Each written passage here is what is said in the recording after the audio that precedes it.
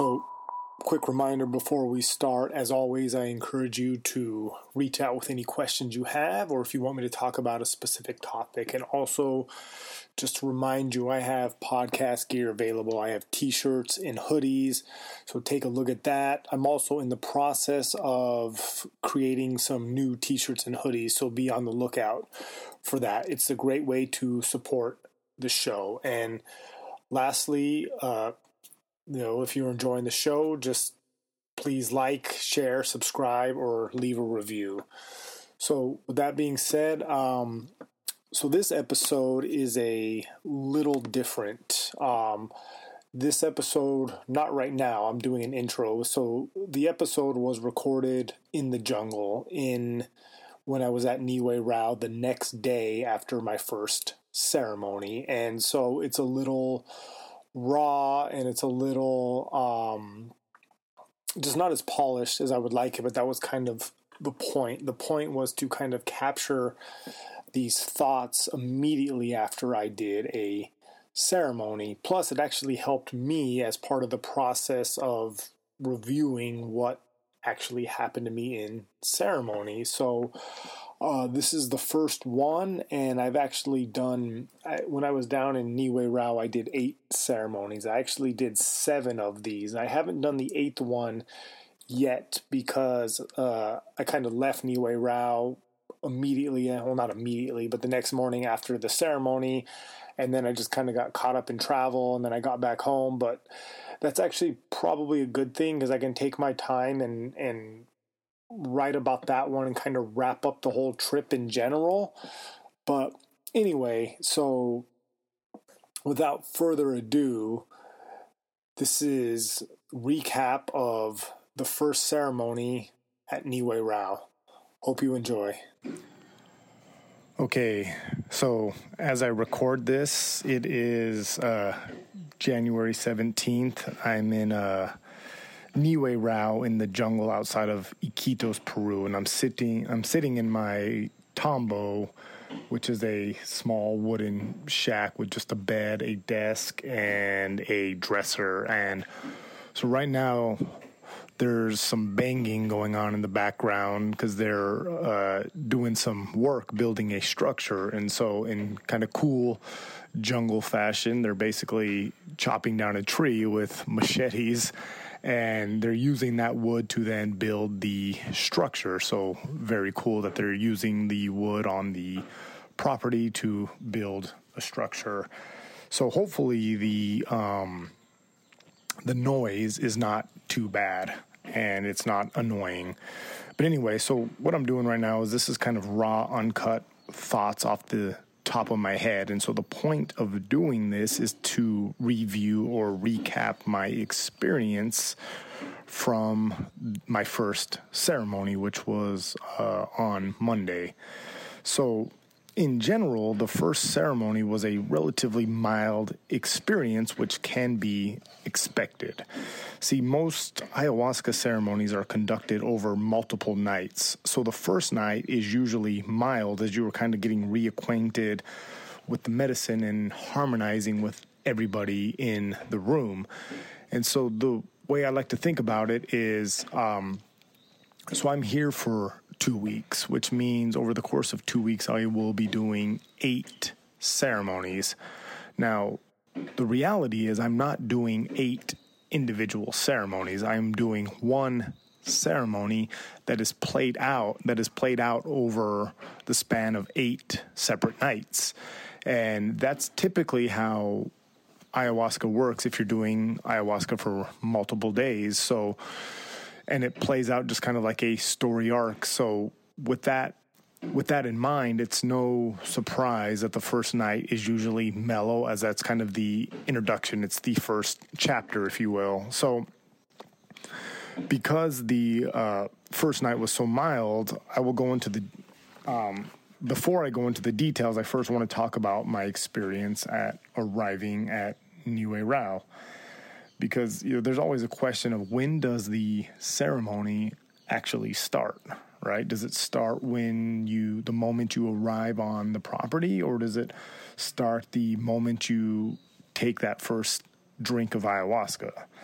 And from my experience, that the ceremony starts long before you drink the first cup of ayahuasca. And so in my case, the ceremony started the second I arrived on the property. So I arrived at Nihue Rao on Saturday, January 14th, and so I just kind of got checked in, was shown my room. I met all the staff members, and then I discovered that they have a nice little gym in here, which is cool. I was here 5 years ago, and they didn't have that, so it was nice to actually get a workout in. And so got a little workout in, and then I just kind of relaxed and just laid low for the rest of the day, as I was fairly tired from the travel of getting into the jungle, which is a whole adventure in itself. I think it took me 26 hours of travel time just to get into Iquitos.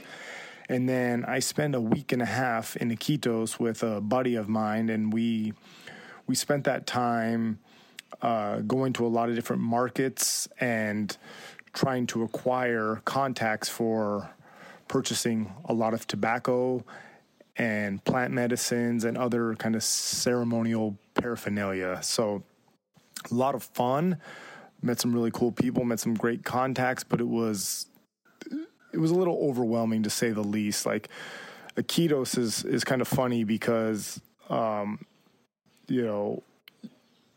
and my friend, we stand out because we're white there. And so because of that, a lot of the natives come up to us and try to sell us trips into the jungle, trips to do ayahuasca, any and everything we get asked to buy. We're being sold everything you can think of. And then in addition to that, the few white people around will actually come up to us because we are also white. So it's like every time we walk around the city, we just are constantly being bombarded by people, and it's almost like you feel like some famous celebrity because you just cannot even sit in the park and smoke a mapacho without somebody coming up to you and trying to sell you something or talk to you. So, with that being said, it's kind of takes a lot emotionally it's just overwhelming. So anyway, so Saturday was just kind of just a low-key day, and then on Sunday, in the morning, I met with the staff members about my intentions. And so that's basically why I'm here and what I want, why I'm here, what do I want to do with the time I'm here. So, this intention meeting was kind of weird to say the least, because nearly all the staff members I met were nicely and subtly pushing back against my intentions. Now, this is not a knock on them, because what I'm trying to do something that is unorthodox. And so they were just doing their job. And one thing I want to mention too is there's a difference between the staff members and the shamans or healers. So the staff members are basically the staff members. They're usually some Western type people. A lot of the staff members here are actually Germans. And so they help they talk to you, and then they translate your intentions to the shaman. So, anyway, I will, like I was saying, the fact that they were subtly pushing back on my intentions is not a knock on them. I will go into this in more detail about why they were doing this. But like I said, they were just kind of doing their job. But, long story short, the reason they were pushing back is because I was wanting to diet a plant for a year, which is very common. But where it's different is most people that do that will stay at the ceremonial, will stay at the center for the entire year. I want to go back and forth between my home in the U.S. and the jungle. Now, I'm not the first person to do this. Other people have done this. And so they call this a social diet, but over the years, it seems like that the shaman are not happy, or they don't like people doing a social plant diet. So instead, for a social diet, they typically recommend a non-plant diet called oración or oration, which is kind of more of a broad-based diet where you focus more on not a specific plant, but connecting with the universal energies and just kind of nature in general. And, there's nothing wrong with this type of diet. And in fact, it can be very good, but it's for where I am in my journey and what I want to do and what I want to accomplish. That diet does not fit into my current plan. So kind of needless to say, after the meeting, I was slightly discouraged kind of from their pushback as they were kind of pushing this oración diet on me relatively hard. And so I was slightly discouraged, wondering if this trip was going to end up being a bust and if I was just going to have to leave or just enjoy my 2 weeks here and then find someone else to open up a plant diet for me socially. And I think I mentioned already, but I will do a future episode of why I chose to do what I'm doing. There are pros and cons to doing a social diet, and there are pros and cons to staying at a center for an entire year. So, I don't know if you heard that, just a big old limb fell off the tree. So that was in the morning, and then in the afternoon, I met with Ricardo Amadingo, who is the head shaman or head maestro, to further discuss my intentions. And so I explained to him what I wanted to do and how I planned to do it to make sure that I was successful.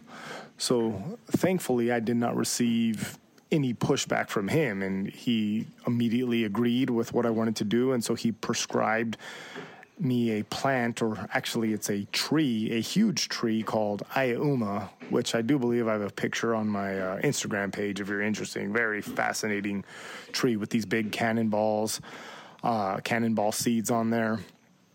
So he prescribed Ayauma for a minimum of 3 months, and then after that I will come back down to the jungle and a new plant will be prescribed. So I was definitely kind of feeling a lot better after that meeting that my plan was accepted, but I was kind of hoping for a little bit more of a concrete plan for the course of the year. I was hoping that, Ricardo would say something like, you'll do Ayauma for 3 or 6 months, and then you'll do Coca, and then you'll do Piñón Blanco or whatever. But so it's kind of very open-ended, which also has benefits on its own. So then, so the rest of the day, that was the big highlights of Sunday. So then on Monday, January 16th at 9 a.m., and along with, 3 other new arrivals, we were taken to the medicine house to do what's called a vomitivo from a plant called Ajosena. And with the name vomitivo, you don't need to be fluent in Spanish to understand what that word means. It's exactly what you think it means. It's a plant. You drink this big bowl of milky substance that thankfully doesn't taste bad, but unfortunately it smells like puke. So getting that thing down is just a work into itself, is a pain in the ass. And so the point of this is to induce a purge, and I think of it as like a pressure washing. It's to pre-clean you energetically, a pressure washing, if you will, before the finer cleaning is done in actual ceremony. And so the way it works is you drink this big bowl of milky water, and then you start drinking water yourself. And then you proceed to, over the course of 30 minutes, puke your face off. You will puke a ridiculous amount of liquid, and then drink more water. And then you'll puke again, and then you'll drink more water, and you'll puke again, and you do this for 30 minutes, and it's absolutely horrible, as you could probably imagine. So after that, I was kind of fairly just wiped out, just kind of laid low, relaxed. I journaled a little bit. I practiced my singing and just kind of rested before ceremony. But actually, during that time, at 3 p.m., I actually drank my first bowl of Ayauma. So a lot of drinking liquids on Monday. But so like I said, I was prescribed Ayauma, and so I will get into how the diet process works in another podcast. But I drank my first bowl of Ayauma, which thankfully didn't taste very bad, even though it was really dark, and I was expecting it to be bad. So that was good. So that's kind of officially starting my diet with Ayauma. So very exciting. And then also, I forgot to mention, right before we did the Vomitivo, we kind of did a little walk around the property, and we had a nice little talk about ayahuasca and this center in general. And one of the cool aspects that kind of came up, which, I knew, but I never really thought of as kind of a big pro. So as you may or may not know, ayahuasca is becoming extremely popular, especially over the last 5 years. And so there are a lot of centers throughout Peru, and even in Mexico. There are tons, in Costa Rica, there are centers everywhere.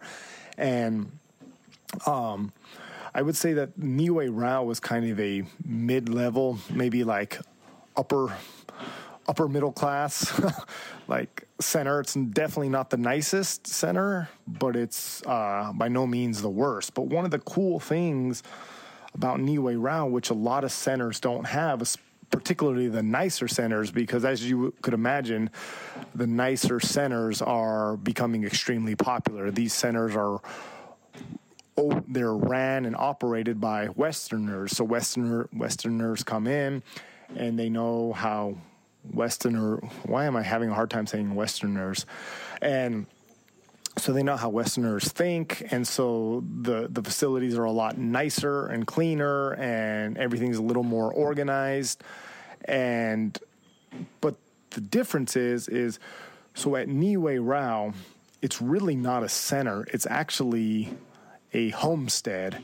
See, there are 3 main shaman or healers or curanderos, whatever word you want to use.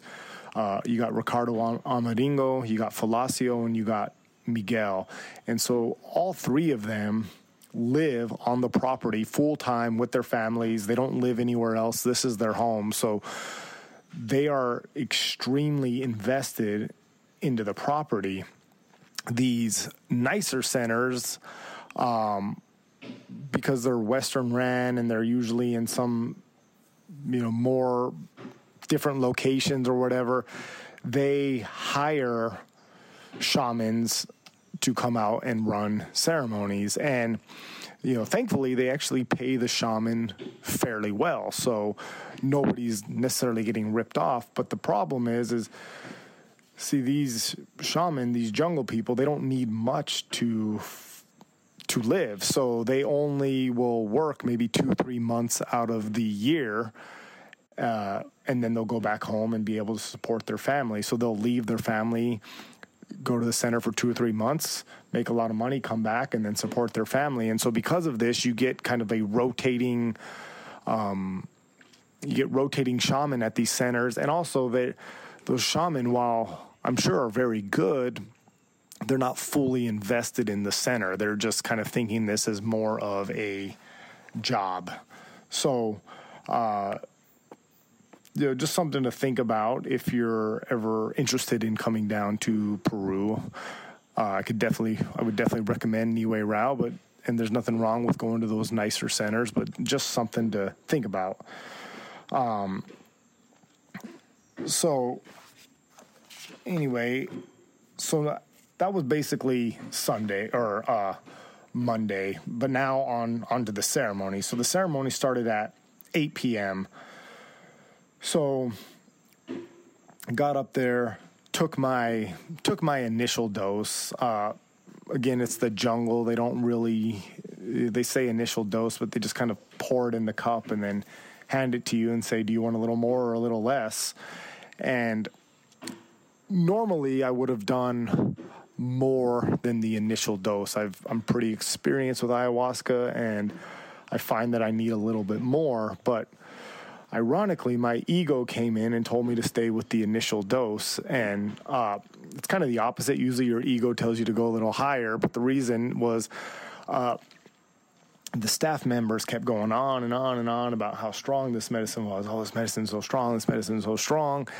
And so because these, and this is all in my head, right? Because these staff members were so against my plan and thought I was crazy for wanting to do a plant diet socially, I thought, well, maybe I should just do the initial dose because I don't want to. This is not the night I want to freak out, because I feel like they're already judging me. And then if I freak out and completely lose my shit, they're going to be like, yeah, this guy has no idea what he's talking about. So anyway, that's probably something I got to work on, because the reality is they probably did not care what I was doing. So, but anyway, after taking that first dose, went back to my mat, and then and the thing was I was still feeling relatively uneasy from the vomitivo we did just maybe 10 hours earlier, which I'm actually I'm a fan of doing the vomitivo as its purpose, but I'm not a fan of doing it on the same day. When I came down to this center 5 years ago, we actually did it the moment we arrived.